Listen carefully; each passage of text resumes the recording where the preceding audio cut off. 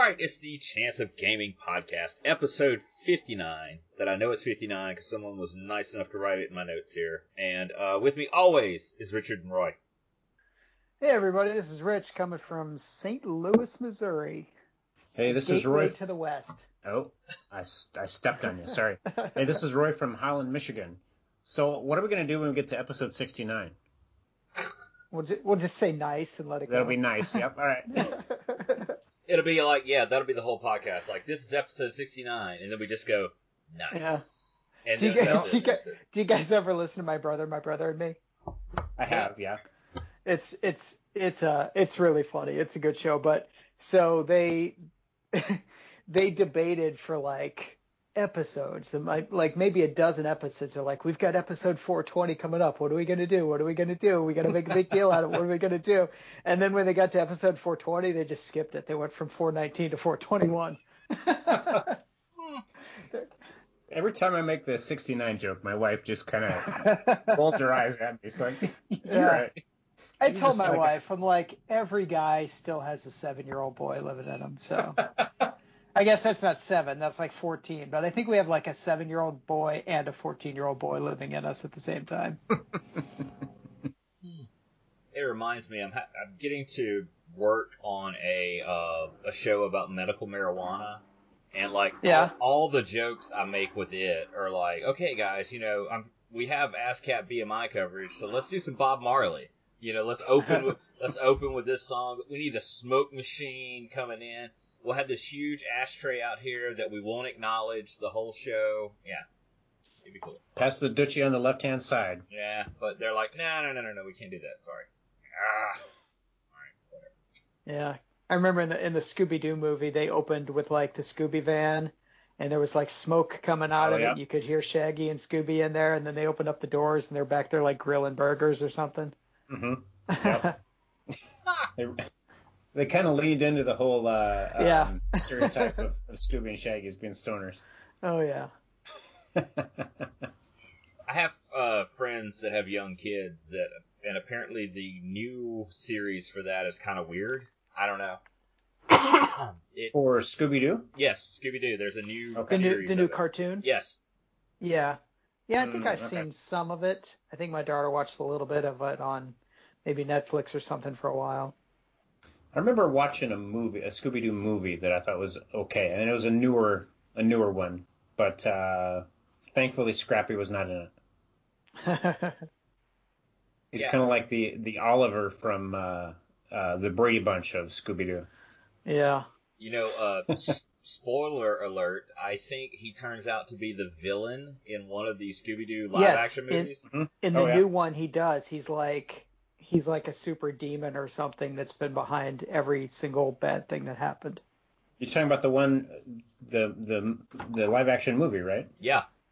It had Rowan Atkinson in it.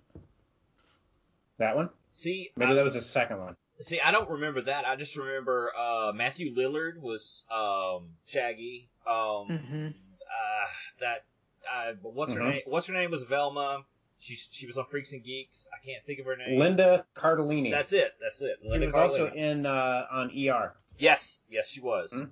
But yep, I always know her from Freaks and Geeks, which is a fantastic show. If you guys have never seen it, I highly recommend it. I've seen bits of it. Yeah. I've heard good things about it. I've never seen it. It's Matthew really Lillard. Oh, go ahead. I was just gonna say it's really weird because there's a whole bunch of people that are like really big actors now that were kids on that show. Like Seth Rogen was on there, right? Yeah, Seth Rogen was on there. Dadgummit, that guy that's always super. Wasn't James Franco? That's it. James Franco was on there. Okay. Yeah. Yep. So Matthew Lillard, big D&D player. Really? Yeah. Well, along with a lot of Hollywood, I think. Interesting. Yeah, I know there's like that, Vin Diesel and a bunch of other ones. Mm-hmm. And people always hold that up as like, hey, this is our guy. See, we're normal. So, yeah. And who's the bodybuilder guy? I can't think of who it is. Did you see a picture on Reddit? No. Apparently someone posted a picture of themselves at the gym or something and said, I don't play D&D. And the guy pictured that guy, I don't even know his name, but he posted a picture of himself like on the cover of Fitness magazine or whatever, and he said, "I do." Yep. Yeah, I can't not think of who the guy is, but he's been on Nerd Poker before. Yes, Nerd Poker is another podcast with Brian Posehn, who's a comedian. Mm-hmm. So they play D&D. Yeah. We've mentioned it before. To that again here recently. It was pretty good at the beginning, and then it fell apart. And from what I hear, it's better now, but I never got back into it. Yeah, the second DM that they got was one of the players. He was terrible. He's better as a player for sure. Yeah. All right. So, but Roy, what have you been playing? So let's see. I played on the tabletop recently. I've been playing, and I don't have it listed here. I've been playing some Dominion and a game called Isle of Monsters, which is kind of it's a monster breeding game. So there's you draft cards off of the board, lay them down in front of you. Then you have to feed them, and then once they're fully fed, then they go into your hands. So you have a tableau in front of you. And then once you get them fully fed, then they're matured and they go into your hand. So there's two phases to each round where you're picking up food off of the board and you're placing it on the monsters to get them kind of juiced up, I guess. And then they go into your. You get oysters. No. And so then they go into your hand, and then there's the scaring phase where you play a card or multiple cards face down, and then everybody flips, and whoever has the highest number gets some points. And then there's 3 different types of monster, and it's kind of a rock paper scissors thing to get some additional points. So this is from I believe it's from Mayday Games, and it is it's a cute little game of just it's about monsters. The monsters kind of look like little Pokemon. So we played this a few days ago with my 11-year-old. So that was Isle of Monsters. It doesn't have like an After Dark expansion or something for for rated R stuff. Well, yeah, with the bog eggs and the monster breeding game. Yeah, that does sound almost kind of weird. Yeah. And then I played online again still. A game called Kingdom Builder, which I think I've mentioned before, which is it's an area control game. The map. Oh yeah. So I don't know. I enjoy this game. I'm liking it more and more, and it plays pretty nice on Board Game Arena. But So I think I've asked this before, but you don't play with randos on Board Game Arena. You play with friends, right? Right. Yep. Okay. So we have Board Game Arena going, and then a WebEx client going. So I'll talk over my phone. Okay. Yeah, I've got some games going on Yucata, which we've talked about too, and I've got one going with a guy that I know, and we play pretty regularly, and then I've got a couple others that I just played with some randos, and some of them have gone well, but now one of them has just been sitting there for like a week, so you never know if they're just I think they get bored, they forget about it. But if you don't know the people, it's harder to keep the game going. Mm-hmm. And so we occasionally don't have things set up right, and a rando will slip in, which is fine. Oh yeah. As long as it's they're taking their turn in a timely manner. Yeah. So, but of course, I don't know. They're kind of at a disadvantage because we're all communicating with each other, and. Oh, that's true. Yeah. So. I'm getting close to doing in-person game nights. So maybe in the next 2 or 3 weeks we're gonna invite people to our house. Nice. And do game nights then. We'll see. You're gonna spray them down before they come in. They have to set up a Tyvek suit. Yeah, you have to set up a. You have to set up a not lousing, not decomposing, disinfecting tent outside. Yeah. Where everybody has to strip, and you hit them with hot water and bleach, and it's like, okay, you can come on in. Well, have you guys seen Super Troopers? Yes, I love that movie when they throw the powdered sugar on him to delouse him. It's delicious. So one of our players is he travels for work. Like he will typically go to Germany or Italy or whatever. Oh wow! And so at the beginning of the lockdown, he had just come back from some place in Italy, and so we're like, so you're like safe, right? Oh yeah, I was in a different region of Italy. So, but he's a engineer, so he travels to Germany to deal, and India too. I think his company's based out of India. So interesting. Yeah. But anyway, that's traveling to India can be a chore. I mean, it takes a while to get there, and a lot of times it takes a while to get where you're going once you're there. Even I used to have a coworker whose family was in India, and he would always just take his vacation just once a year, but he'd take like a month off because the hassle of just getting over there. So yeah, that's I guess I haven't been playing too much here lately. So that's kind of what I've been up to. For me, well, I've been on Ghosts of Tsushima. That is like literally been my entire life for a long. I haven't gone out to game because you're just petting foxes. Yes, I'm just running around petting foxes. And I'm trying to 100% it now. It's like I finished the main story, and I'm just trying to 100% everything. And how long did the main story take, approximately? 40, 50 hours. Okay, it's pretty good size then. Yeah. Anything more than like 25 hours, I think it's, you're getting a good deal. Oh, yeah. See, 25 is what I expect. Anything below that, I'm like, I'm not going to pay $60 for this. I honestly had no idea going in how long it would take me, but I've really, really enjoyed it. And now it's like I am obsessed with wanting to do 28 millimeter samurai now. So I've been looking. I've been looking for rule sets, and there's several different ones. And then I'm like, why am I looking for rule sets? I should just buy figures and then have them painted. And then, if whoever's president, in 20 years when that's finally done, I'll play the game. So, like that scene in Ronin with De Niro, where the dude he has like a samurai army that he's all painted up and everything. Oh, yeah. He does like a big diorama. Oh dang! I forgot about that. That's a great movie. Yeah, it is. It has a fantastic car chase in it. And the only other thing I just wanted to ask you guys, this game is like the new hot game. Have you heard of Among Us? Yes, I have. I've seen the memes on Reddit, but that's about it. I haven't played it, but a lot of people I know are and really enjoy it. And of course, everybody's talking about it on Twitter, on Reddit, whatever.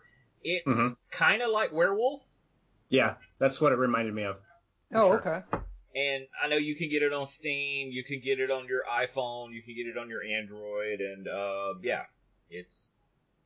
So, my understanding is that you're provided with a list of tasks that you're supposed to do to keep the ship going, right? Right. Something like that. And then, so you go and do those, but you're also, some players are imposters, and when they have a spare moment where nobody's watching them, they can murder a crew member, and that will trigger an emergency meeting, right? Something like that. I think so. I know, like you're working to try to get the ship running, and they're working against you.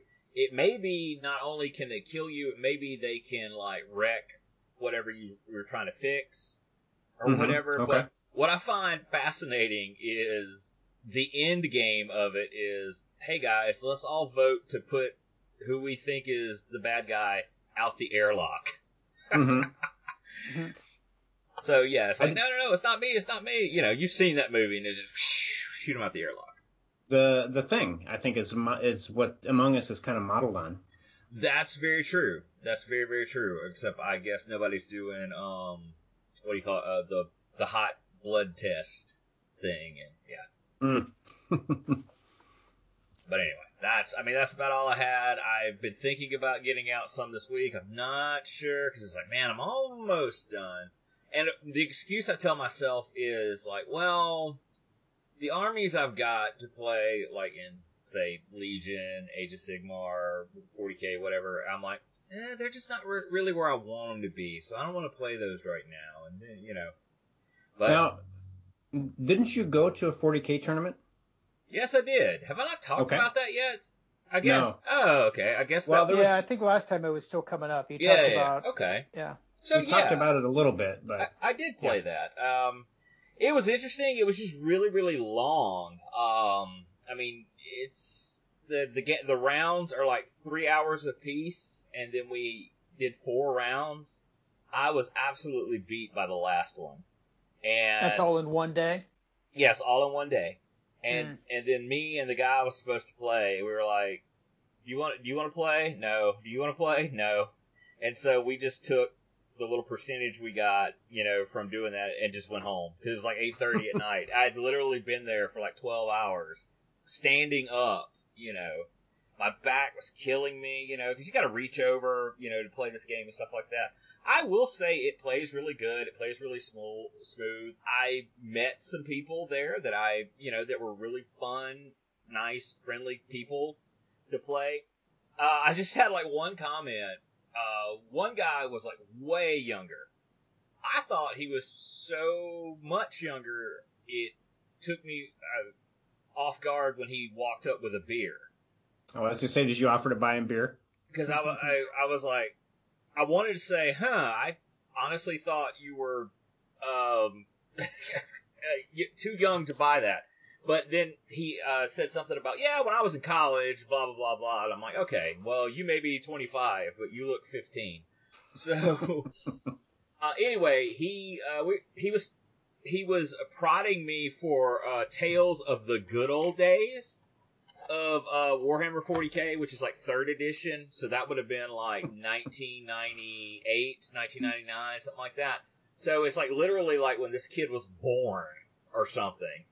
And so Adam plops into a rocking chair and says, "Well, Sonny, back in the day." Okay. One thing he did do, like, oh my gosh, it was like I'm telling him, I'm like, look, I've played this game like twice. I've played all the other versions, but this version I played like twice. So, just help me out, walk me through this, answer any questions I've got and whatever, We got to some point where he goes... Did you know that Paul McCartney was in a band before Wings? We get to this point where he's like, okay, you do this, and then it takes like D3 wounds. He's like, okay, what a D3 is, and I'm like, I know what a D3 is. They didn't just invent that. I am very familiar with what a D3 is, but okay. But he was nice. He was very nice, polite. He was a polite young man who was trying to help me walk across the road. You need a name tag that says Grognard on it. I wore my OK Grognard shirt. Oh, all right. There you go. I did wear that, but... All right, Rich, tell me about the imperial struggle of historical ASL to Hat in the Flames. Yeah, so I've actually playing games again. It's nice. In fact, I played Imperial Struggle face-to-face. So that was my first face-to-face game that was not with a family member, really, since this whole thing started, I think. So it's been a while, but it was just a 2-player game, and we went over to his house and. So Imperial Struggle, it's a new GMT game. It just came out. It's by the same guy that made Twilight Struggle, which is, probably GMT's most popular game of all time. It's not really that similar. I mean, there are a few little design things that you can see are comparable. I like Imperial Struggle better. Imperial Struggle is about the global conflict between England and France from something like 1650 up until the American Revolution. So it's played over a series of turns. You've got war turns and peace turns, and you always know what it's going to be ahead of time. That's set. So it's not like we don't know if we're going to have a war. You're going to have a peace turn and a war turn, and then 2 peace turns and a war turn or something like that. I don't remember the exact order, but they play slightly differently. And you're competing over markets, over naval spaces, over forts, over resources. There's all sorts of things, and it's a fun game. I liked it quite a bit. There's a lot to do in it, but it's just like a standard size map. It's not like a huge war game map or anything like that. So it easily fits on a table, and I'm looking forward to playing it again. Okay. And then that's the only face-to-face game I played, but I've been playing a bunch of stuff on Vassal, lots of historical ASL, which I think I mentioned last time. I can't remember if I had started it yet, but I've got 2 separate games going. One is Hatton in Flames, which is a late war scenario between in France between the Americans and the Germans. And then the other one is Red Factories, which is a Stalingrad battle. So just a little bit into those. I think I'm in turn 2 of each of the games, and we're just playing basically like every other week or so. So those will take a while to get through, but we're playing the campaigns, which means you play a scenario and then you get some reinforcements, but the way you start the next scenario is based on the way you finish the last scenario. So, there's carryover as far as how much ground you've taken, how many guys you've gotten killed, and stuff like that. So when you say every other week, there's a turn every other week? Well, we play for, 2, 3, 4 hours every other week. So, okay. We'll probably get through a turn to a turn and a half in that time. Yeah. So when you finish a turn and come back to it, 2 weeks later, do you have to kind of like, okay, where was I headed with this? Do you? It's not too hard to pick back up. Another game that I'll talk about in a minute, Red Storm, we had long delays in between, sometimes 6 weeks in between turns. And then we had a lot of that. We're like, man, what the hell was going on again? But just in 2 weeks, I can look at the board and I can figure out what I'm trying to do. And a lot of times what I'll do is the day before or the day of, I'll just load up the save game file just so I can kind of see the board state before we actually start playing. All right. Yeah, because Vassal knows which side is which. So if you've got like hidden and concealed units, if you load it up, the other player can't see those. They'll see either nothing at all, or they'll see it's just a question mark. And so if I load it up, I can't see the other guy's stuff. There's nothing I can do to cheat to see his stuff. So. Okay. Yeah, so historical ASL. Another game I just started playing again at Vassal is Ardennes 44, which is a Battle of the Bulge game. It's Mark Semenich's Zakban series is what a lot of people call it. It's as good as name as any. Some people call it. They're all like a place in a year. So there's Stalingrad 42, Ardennes 44, Holland 44, France 40, I think it is, Ukraine 43. I think there's others as well. And there's another, I think Sicily's coming out maybe next year or whatever. But it's a Mark Semenich series, really good series. Each game has its own uniqueness to it. I have played this one before and I have enjoyed it. So, guy got online and said, hey, anyone want to play Ardennes 44? And I jumped right into it. So we're only about a turn into that one. We're not even playing live. We're just emailing back and forth. And then, like I said, I did finish up our play test of Red Storm Baltic Approaches, which I think is, I don't know where GMT is on that right now, but I think they're pretty close to the final version of that. We've play tested 2 or 3 scenarios. This one took a while just because there was a really big scenario and we had a lot of delays. And I can't even remember when we first started playing this, but it was a while ago. And this one, it's a play test, so the victory conditions and the scenario changed 2 or 3 times over the course of when we were playing it. But that's the whole purpose of it. I enjoyed it. Now I really want to go back and play either regular Red Storm or maybe Downtown, something that is, nice and tight and finished, and so I can just get a regular game in. Okay. So that's what I've been playing. Well, I guess we should talk about our sponsor, good old Mike over at alterdementia.com. And I'll have this link in the show notes because it's a really weird way of spelling it. Anyway, Mike's great. He prints anything you can come up with an STL file for you and mails it out to you. He's got his own stuff on the website you can buy that are already printed, or he can actually have them printed. He does both. Anyway, lots of modular terrain, miniatures, all that fun stuff. So it's alterdementia.com. You'll see the link in the show notes and use the discount code COG2019 to save yourself 20% off your total purchase. So, there you go. Have you seen him in a while, Roy?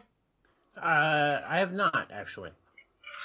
No, he hasn't seen anyone in a while. That's true. Have you heard? That's true, yeah. I heard there's something going on. Some kind of virus or something.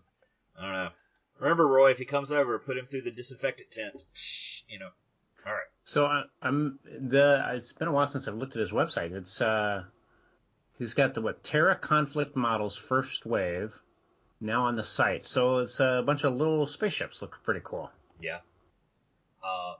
And he's still doing like the World War Tesla is on there, and got some other stuff. So. Yeah. All right. Anyway. And apparently Ill-Gotten Games is re-releasing Pocket Tactics 1 Edition with some 15mm models. And, that's apparently something he's gonna be able to put together. Let's see. Has it happened? It looks like it did happen. Because it's actually scheduled to deliver next month. But, yeah, looks cool. But, of course, you can get those from his shop. I am fascinated by, the fact that we put this tiny little board out there, like ASL, and then we move around, and, Interesting. I might end up ordering a set of this for him. I wonder if he says how much it's being. Anyway, I'll post a link in the show notes, so you'll have it. So, on to what's on the radar. I am super excited about this. Mantic Games woke up one day and decided to do a fantasy naval game. And apparently, it's called Armada, and apparently it's based on Warlord Games is Black Seas rules, the way it plays. I've always been fascinated by fantasy naval. There was a game, it was out of print by the time I actually saw people playing it, called Mana War. Games Workshop did, and it had your stereotypical races, and they each had kind of racial traits they could do. Like the elves had really fast, light ships, but of course they couldn't take a lot of damage. Orcs had just like a bunch of shit they just cobbled together that would crash into you. And it's like a floating trash heap. Yeah, and like the dwarves would have like armored ships with lots of cannons and stuff like that. So it looks like we're going to see kind of more of that. The starter set comes with orcs, and their ships look really kind of cobbled together and whatever. And looks like humans are the other faction in it. Unfortunately, I'm not as up on my Kings of War lore like I should be, but this takes place in their world, and each one of the races will be represented. I know I'm trying to get a demo unit for my local store. It'll come out next month, or end of this month, actually. Well, this is end of this month, so I guess it would be end of October. And I want to really build hype and maybe get some people to play it. But, given Flames of War, the way its launch was, and I always bring that up in a thing like this, people are going to think about that in going into purchasing this game. It's like, well, the last time everybody got excited about a game here, and, it sucked, and stuff didn't come out on time, and blah, blah, blah. But Mantic is, they said they're ready. They're going to have releases all the way through the first part of next year, including the Dwarves, which should be released in time for my birthday, so I'll get those. But I just think it's neat. There was another one that I actually bought ships for, but again, could never find anybody to play, called Uncharted Seas. And I had an orc fleet and I had a dwarf fleet. And, I don't know what happened to them. I think that was the same company that did Firestorm Armada, which we'll talk about in a minute. And, anyway.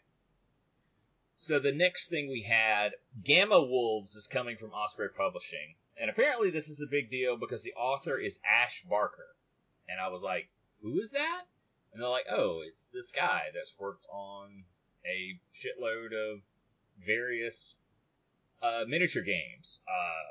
And this is doing his own thing now. He's apparently been with like Guerrilla Miniatures games for a while, and has done a bunch of stuff. But this is Mech. Post-apocalyptic mecha, yeah. Yes. And it's kind of maybe similar to the Frostgrave rules, but I don't know. But I like Mecha, and I'm curious to see how this goes. Of course, with Osprey... When you say it's similar to Frostgrave, do you mean it's a bring your own minigame? Yes, this will be a rule. That's what I was just about to say. Okay. With 90% or 99% of Osprey rule stuff, they're miniatures agnostic. Okay. It's that they're like, we don't make miniatures, we just make books about how to paint them and history, and occasionally we publish rules, and that's it. So, might be pretty neat. The next thing I was familiar with, this is a 6mm fantasy Kickstarter, and I was actually... They're so tiny! Yeah, they look kind of detailed, too. Can you imagine trying to paint those? No. This is from Micro World Games, and that's a thing they do over on their website. They have various fantasy races, and this is a Kickstarter for a 6mm Fantasy Crusader Kingdom. All they wanted was $600. They're up to $2,444 with 7 days left to go. And it's a U.S. one. It's over in Fair Lawn, New Jersey, wherever that is. But I think you can get a pretty good handle of figures. Let's see, for $40 gets you, 24 plus 60 plus 20, that's about 104 plus 24 is about 128 figures for $40. Not bad, I guess. They're metal figures, aren't they? Yes. Okay. Yeah, they look like they're pewter, like old school. Mm-hmm. I mean, some of them don't look that great to me. Like if you look at the Crusader Foot Knights, well, they're 6mm. Okay, that's true. It's true. It's like, once it's painted and on the table, I wouldn't be able to tell the difference. So, yeah. But anyway, the next thing we have is, I thought this was really cool. I found this in a pulp group. This is Crossover Miniatures. They're, a lot of people are doing, a lot of people do 3D printing, but a lot of people do that laser cut MDF thing. Mm-hmm. Where it's like, okay, here's a kit, and it comes to you in a flat package, and you punch it all out like a puzzle, and you build it kind of like a 3D puzzle, is what it's like. Anyway, they do some really cool airships in here that I think are just really neat. Would be really cool for like a pulp game, and would look really neat on the table if it was all painted up. But these are all 28mm scale. Like the Furious class airship is just over 2 feet long and just over a foot wide. It's 25 by 15. So, that's pretty cool. And apparently if you can get a discount by buying a second one. I don't know why you'd want that. Maybe split it with your buddy, because it's like $95 for it, and then you can get an additional ship for $65. So that's a mantelpiece kind of thing that you could paint up and sit there. Well, see, I really think of this is the kind of thing that you would put on at a convention. Your even it could be your rules or whatever, but you have this whole plot and it's a really big table, and that would be the thing. So, just thought that was cool. It came across my radar. I was gonna bring it to your attention. Mm-hmm. The next thing we had was this game called Triumph. And like I said, I had been looking around for 28mm samurai games, and I ran across Triumph. And apparently it is they looked at DBA, which is like one of the earliest, best well-known Ancients rule set, and kind of fixed it, for lack of a better word. They were like, we're taking out what we don't want and putting in this. I don't know how this one plays, but with DBA, it's you play with 12 stands per side on a 2x2 play area. And, it was just interesting enough. It seems pretty crowded. 28mm, 12 stands per side. Sorry. 2x2? Sorry, my bad. This is not a 28mm rule set. Okay.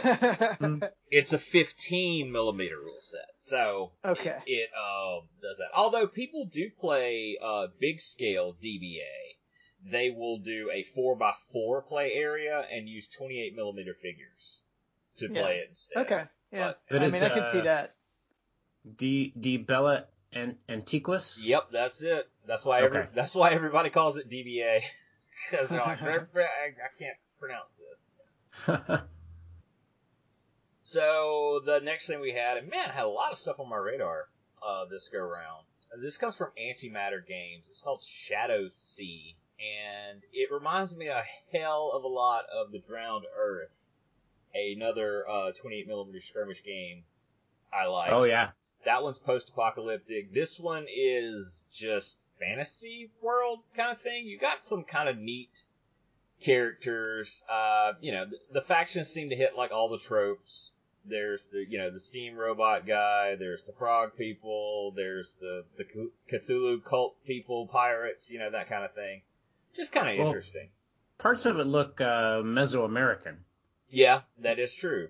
And kind of Inca, Aztec kind of stuff. That is true, and that's almost become kind of a trope in tabletop gaming. Like if you do lizard men, if that's like your that faction is of lizard people or whatever, you make them look like Aztecs or Mayans or whatever. I mean, Games Workshop did it, and they've done it twice. They even did a set of dwarves that have a Aztec influence to them. So it's just kind of tropey. I guess I would equate elves more with Aztec kind of thing. I don't.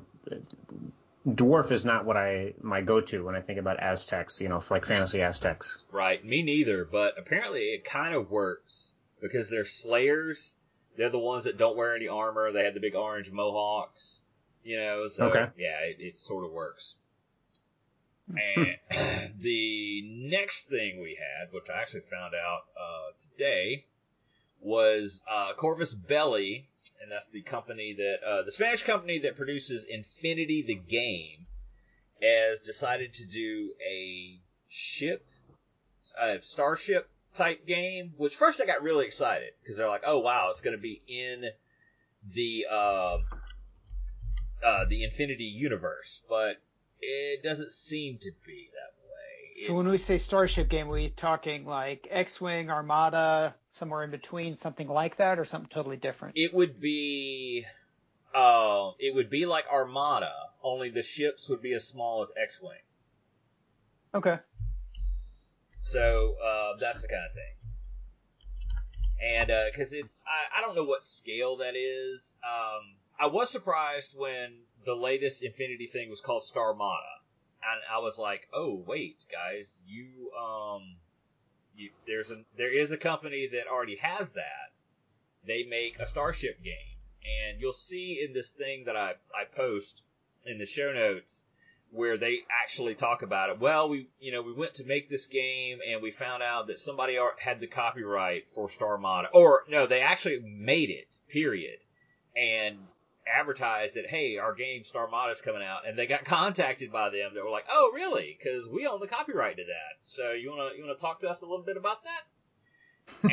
And part of what they decided to do was, well, how about we publish, your rules and make it into a board game? And so that's what it is. And they're going to do this Starship game based using the Starmada rules, which I've kind of looked at a few times over the years, but I never picked them up. I will say they're still being published, and they are popular. But, yeah, that's about all I know. But, yeah, I really wish it was more in the Infinity universe, but whatever. No one asked me. So.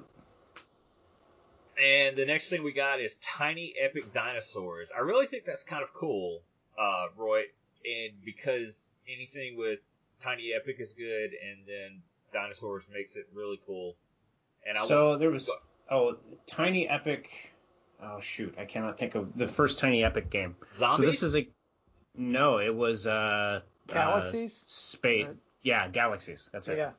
So this is another one in the Tiny Epic series, and so this was a Kickstarter that my wife was interested in. And it's shipped maybe a month and a half ago. We've had this game laying around, and we just have never played it yet. But we're getting closer, and it is a worker placement game where you're farming dinosaurs. So it, of course, it's drawing on the whole Jurassic Park sort of vibe, where you're growing your dinosaurs, you're completing contracts. So we watched the how to play video, and so eventually we'll end up playing Tiny Epic Dinosaurs. All right, what was the Jeff Goldblum quote? Is like, you guys were too busy thinking of whether you could and not whether you should. Yes, that's it. So, yeah, just made me think of that. When Disney World opened, Pirates of the Caribbean didn't eat the guests. Yeah, that is pretty good. Yeah, very good. So, and moving on, I am going to be playing some online D&D starting here in maybe 3 or 4 weeks. There's some old friends that I've known in the past, and we've kind of drifted apart and drifted back together. And so the DM, who asked that I not use his name, so I'm going to use a pseudonym. We'll call him Finn Diesel. He's DMing a game over Roll20, so I have to learn how to use Roll20, which I've never used before. So yeah, as a player, it's not tough to do as a player. Okay. I'm actually going to be running a game on it pretty soon, so I need to dive a little further into it to figure out how to do that. But I mean, really, as a player, all you have to know is how to roll dice, and I think it's just like /roll 2d20 plus 6, whatever you're doing. Mm-hmm. So in kind of talking about this, he said, yeah, we're starting at level 15 to 20, which, like, man alive, I've never played a game that high. Yeah. In D&D, that's God mode, basically. Yes. So, and I kind of got the backstory here is that he started it back in April when he was isolated. So ironically, COVID is what brought us back together, this group of friends that I've known. And so they're on Facebook. I don't really do Facebook. So that's where the initial kind of the drumbeat had come for that. So he said, I want to do Against the Giants, and who wants to play? So all these people that he used to know kind of came back together, and he started DMing this Against the Giants. So that's set up for levels 12 to 13, and they went all the way through it. And like, well, now what? What do you want to start something new, or what do we want to do? So they decided, well, we've never done that high level kind of thing, so why don't we just keep on going with it? So I think those players maybe kind of decided they liked what their characters were doing, and they wanted to keep on going with it. So my friend Finn Diesel, he hadn't intended to go very much far beyond, or even at all beyond, Against the Giants. So he didn't do any sort of like, here's the pantheon of gods. Here's a map. Here's all the political intrigue that's going on in the campaign. He's just kind of said, I'm going to present you with the scenario. So this his party of players kind of turned out to be a group of superheroes. So imagine they're like the fantasy Avengers, I guess. Wow. So they're gonna make you start at level 1. What's that? They're gonna make you start at level 1. Yeah, I'm gonna be like the Hawkeye of the group. Okay, everyone takes 200 points of damage. So, have you guys ever played, high level D&D characters? When I was a kid, we'd mess around. I never naturally got one that high, but we'd like roll really high level stuff and play high level made up adventures. And yeah, I mean D&D at that high level is crazy. You're going to be doing literally godlike stuff, and you'll be fighting godlike creatures. Yeah. So you'll be doing stuff where, like, okay, well, I have something that instantly kills him. Okay, well, he has something that stops you from instantly killing him. And okay, well, I'm going to teleport and do this. And okay, well, he's going to take 9 attacks this round. And wow. All right. Yeah. So anyway, that's coming up here in, I don't know, maybe a month, maybe less than that. We'll see. Cool. Okay. And the next thing, we have news, and I mentioned Firestorm Armada a while ago. It apparently is back. And there is a beta application. Well, actually, a beta you can download. You can play it if you still got your old ships or whatever, or just play it with counters. And, yeah, they're going to publish this. That company had them, and golly, it just seems like a whole bunch of different rules. Seems like it was from Spartan Games, but I can't remember. Anyway, War Cradle has it now. And they're the ones, they do that Wild West thing, and then they have all the Spartan Games IPs, which were Dystopian Wars in 3 different types. They had Legions, Fleet Action, and the other one. Golly, that was like a really big line, because they had, like, I swear, like 12 or 15 different factions. And you could play them. They each had a naval thing, they each had a land thing, and they each had an air thing. So they had that, and Firestorm Planetfall, which I was actually really interested in because it was a 15mm sci-fi game based in their own universe. They had that, and then they also had the Halo license. This is the company that did the Halo Fleet game.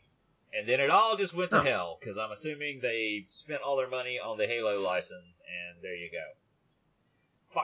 Firestorm Armada, my honest thought on that was the ships were too big for the tabletop.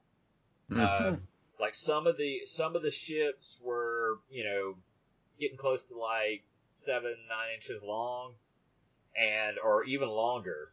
And then you had literally a fleet of them on the table. It's like, I have like 30 of these ships, and my opponent has 30 of these ships, and we're playing on a 4x6 table. So it just gets real crowded. I don't know. Seems like they could have scaled it back a little bit. But anyway, it'll be linked in the show notes. You can check it out if you are interested, if you remember it, want to use your figures, and there you go. Or just buy a bunch of cheap ones on eBay now to get ready.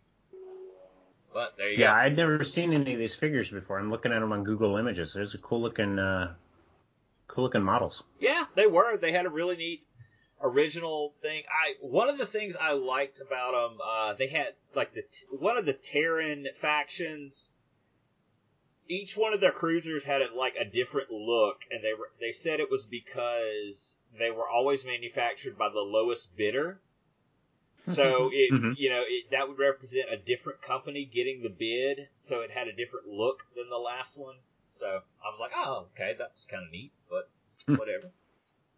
All right, the next thing we had was Mythic Americas.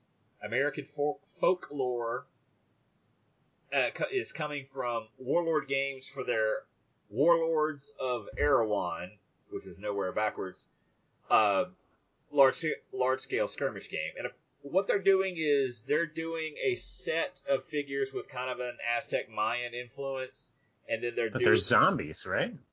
I think they have some. They do have some zombies in there. Okay. They also have giants and stuff like that. I'm assuming it's some kind of like death cult. Whatever. They leaning more into the human sacrifice trope of the Aztecs. And the other one is essentially just kind of Native American Plains Indians. And then they have like Yetis, Wendigos, I guess Bigfoot, whatever. Oh yeah, you'll see on there, they have the Quetzalcoatl. How you say it, the winged serpent. And yeah, that looks cool. Yeah, I like that Wendigo model. It's really cool. But that's like the only thing I like about that. Is that the one with the tree trunk? No. Is that the Wendigo? No, the next of them, the skeleton-looking thing. Okay. Because the Wendigo is like in Native American folklore, it was you leave your people that are too sick or too old to contribute to the tribe. You leave them out. You leave them outside during a snowstorm, and the Wendigo takes them. And he leaves you. He leaves you alone. All the healthy people get left alone. Not that you think like, well, I guess I'll never be old, so I don't have to worry about doing this. Get out here, Grandpa. So the model after that, after the Wendigo, has the obsidian swords. Yep. So it's got chunks of obsidian set into wood. So like you can't make a full sword out of obsidian, but if you have a hunk of wood that has obsidian embedded in it, then that suffices. Yeah, and so I thought that was kind of cool to be kind of, I don't know, true to reality, I suppose. They did arrowheads in obsidian too. Oh yeah. Yeah, because it's like super super sharp whenever you did the flint napping or whatever you call it to do it. I remember in college taking an archaeology class, a guy came in and gave a little speech on it because that was like his hobby was flint napping, and it's like this is how they made it. They found these particular rocks, and He used this to kill the White Walkers too. Apparently so. Yeah, just in case. All right, so the next thing. Oh yeah, I thought this was an interesting post. Dungeons & Dragons is bringing back at least 3 classic campaign settings. Spelljammer! And, right? Well, I think it's kind of a guess, even though the artwork they use for this thing is said the more highly requested settings include Greyhawk, Spelljammer, Planescape, and Dragonlance. I mean, honestly, I am surprised that they haven't already done Dragonlance. I thought they did. And I don't think it says in the article actually what they're doing. And people want Dark Sun as well to do. I really think that would be a good one for them to do. I know I never played it, but I have bought a ton of PDFs and have read them. I just think it's a really cool area, pretty cool sandbox to play in. It'd be really neat. So, Richard, you want to take us through the GMT update? Is there anything Roger said? Anything good? Anything good coming? Yeah, it wasn't a huge update as far as announcements. Like P500s, there was a new Ed Beach game. I can't remember what it was called, but it was basically set before Here I Stand, so that one looked interesting. He's got a couple on the P500 now. Really, the highlights for me, things I thought were interesting is, so they've got 3 games that recently came out: Imperial Struggle, Versailles 1919, and All Bridges Burning. So Imperial Struggle I bought at Miniature Market. All Bridges Burning I P500 of that, and that's actually going to be here in a couple days. But apparently all 3 of those games had some misprints, and not even just rulebook stuff, but like maps and cards and stuff like that. And people were, I mean, you know how people on the internet are. They were upset. Maybe unreasonably so. I didn't see anything particularly nasty, but you know how people are. You saying they were impeccably polite and understanding that mistakes happen? Yes, absolutely. Yeah, yes, they were absolutely understanding that mistakes happen, especially during a global pandemic. But anyway, GMT did something that I think is pretty cool. They're coming out with an update kit for all 3 of those games. So if you P500'd any of those, which actually this works out for me because Imperial Struggle I bought in the store, but if you did any of those P500, they're going to ship you the update kit for all 3 games. It's just going to come to you for free. Done. If you bought any of those at the store, or for whatever reason you just like update kits or whatever, you can order it from them for like $10 or something like that. But it'll have like stickers for maps and new cards and different counters and stuff like that. So that was what I thought the biggest highlight. And then the other one thing I thought was interesting from their update is that they said they're going to have no GMT fall sale this year, which is always a big deal for them. But I'm sure it's a big moneymaker for them, but it's also huge as far as the workload. And I think the main reason they're canceling it for this year is they just can't put that many people in the warehouse right now. So no GMT fall sale this year.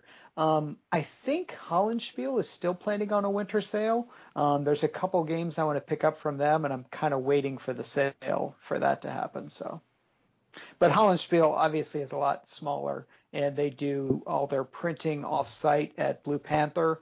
It's not like they don't have a warehouse, so different situation. When would their sale be? Hollandspiel? Yeah. They usually do it, I want to say in November, like, holidays time, right, and time for the holidays. GMT fall sales usually a little bit earlier. Okay. Yeah, I'll pick up, what is it? The White Death one?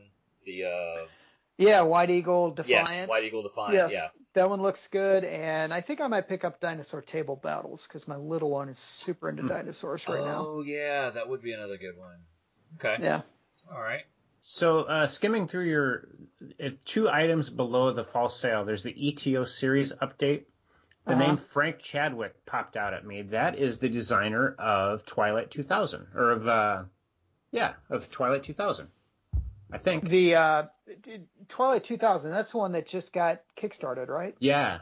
Okay. The RPG. So I presume it's the same person. Probably, Frank Chadwick? Yeah. I know the name, but I can't think of it offhand, so yeah. Okay. Yeah, he did do, according to Wikipedia, yes, he did do Twilight 2000. Okay. There's just that name, I've seen that before. Huh. All right. And the last thing. What? Yeah. Oh, I was going to say, I just put this on here. Gloomhaven is coming out with a comic book. There's a comic book that's coming out, and I'm not sure. I think it's a one-shot of. Now, see, I have. Interesting. My little one is starting to get into comic books, and she's even she wants to write her own and everything. Mm-hmm. And she's also super into Gloomhaven. She's currently writing a story for Gloomhaven, so I'll have to pick this up for her. Now, I just happened to see that on Reddit. I am curious. I don't know anything about Gloomhaven. What is the plot line for it? Like, why? How can you roll this video game into how can you roll this tabletop game into a comic book? So the plot line of Gloomhaven is actually you discover it over the course of the game, and you don't really find out the plot until you have finished the main plot. So I don't want to give away too many stories, but basically there was a cataclysmic event that occurred at some point in the past, and the different races and people's reaction to that event has caused a lot of the conflict that is going on right now. So eventually led to like military overtaking certain areas and stuff like that. So there's a lot going on, and there's conflict between the merchants and the military, and all of this came about because of this one cataclysmic event that if you make it to the end of the main storyline, you sort of take part in. And then that continues on a little bit into Forgotten Circles, which is where you go forward from there. I haven't gone very far into that, but then there's, even in Gloomhaven, there's pointers and hints that start to point to Frosthaven, which is not even out yet. So, yeah, there's a story there. But as far as I know, no one has ever written down or published that story. So I'm not sure that that's what this comic book is going to do, but that might be interesting if someone did that. Now, do you know what Founders of Gloomhaven is?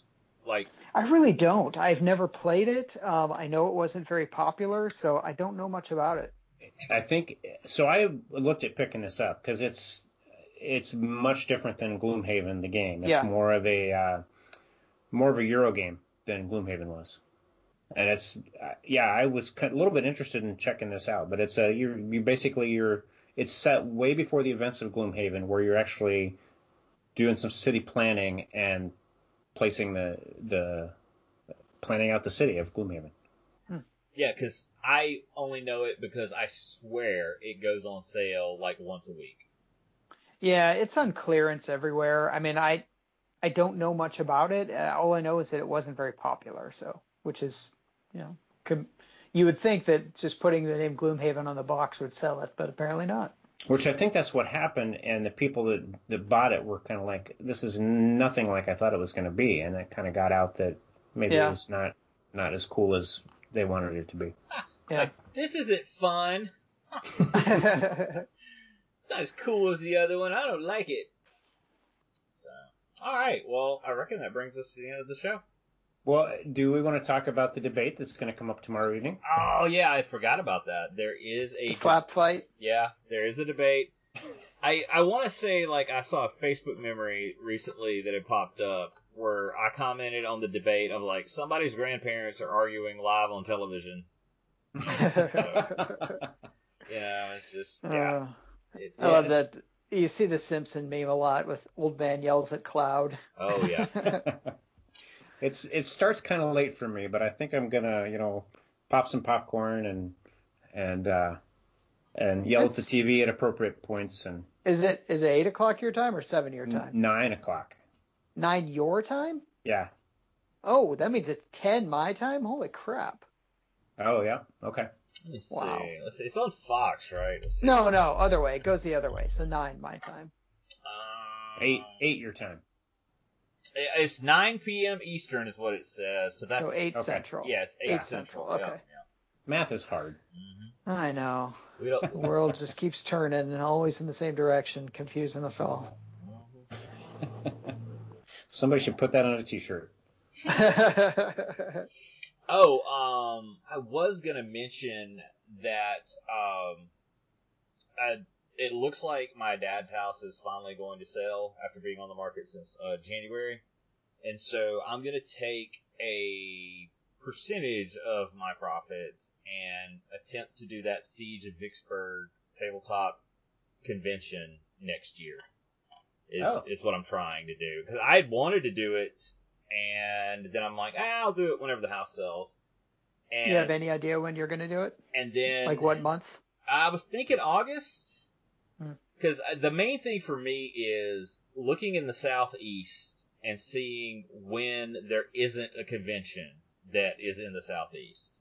Because we have big ones like Recon is over in Florida. There's the Siege of Augusta is a really big one. StoreCon, all these ones. It's just trying to kind of fill a gap, where people don't have to make a decision or whatever. They're like, we're not doing anything this month. Let's go over here. And I'm kind of wanting to pull, because it's over on it's on Vicksburg. I could pull from Louisiana, and I'm pretty sure I could pull from Texas. I'd really like to get the Texas ASL guys to come over, and but I don't know. It's nothing's nailed down. It's like I have to kind of work it out with the city itself, because what I'm hoping is I'll actually be able to find a Chamber of Commerce or something that's like, oh yeah, this would be great. We want to help you make this happen, and here's how we can help. But yeah, I'd gotten to the point where I was like, well, maybe the house won't sell, so I was thinking about Kickstartering it. As much as I talk about Kickstarter, which, oh damn, that didn't even get put on here. I know, I was gonna put it on there, but I saw you didn't, so I figured I'd just leave it alone. Damn it. Okay, hold on, we'll get back to that just 1 second. But yeah, I was gonna kickstart it, and I guess it would just be like you would be prepaying for admission into this thing, and whatever. But now it looks like things are gonna work out, and it'll be cool and whatever. But yeah, Hasbro has decided. Okay, first of all, they have their own version of Kickstarter, which is what is known in the industry as a pre-order system. And for HeroQuest, that damn thing, they want $100 for it, and they need you to prepay for it. So yeah, I'm just like, whatever. Come on, man. It's like you're literally a $4 billion company, and you can't print these up. You can't take a little bit of money out of your pocket. Anyway, I'm not gonna rant. Next thing you know, Amazon and Apple are gonna be kickstarting something. Oh yeah, make no mistake. You got to kickstart the iPhone. The next iPhone has to be kickstarted. That's what we're gonna do. So, So, yeah, end of the show. Hope you liked it. I liked doing it. It's a lot of fun. That's a good place to wrap up without him ranting on Kickstarter. It's a good, I love hanging out with my friends here and doing this show. I hope you do too. And I was talking to somebody yesterday who also has a podcast, and, he talks about, it really sucks that the only feedback I get is negative feedback. And I'm like, that's just kind of common, I guess. That, the average person who loves your show isn't going to send you an email or anything like that. But, you should do that. I don't think there's actually any listeners. Yeah, Prove me wrong. Well, yes, yeah. So send us an email, write us a review on iTunes. It'd be awesome. Or not only, maybe not for us, you like another show better, do it for them. It will totally make their day. Absolutely, totally make their day to be like, oh, wow, look, an email. You send an email to that guy that has history on the table and say, this Trippier guy's got to go. Well, you can do that. That dude would love to get the email, but Richard would not. So it's up to you. Well, I've brought us 2 new listeners with my friend Finn Diesel and my other friend DJ Tasty Freeze. I like they have stage names. It's cool. You know who you are. Yeah. All right, so we will see you in a couple of weeks. Hey, good night, everyone. Take care of yourselves. Bye-bye. Bye.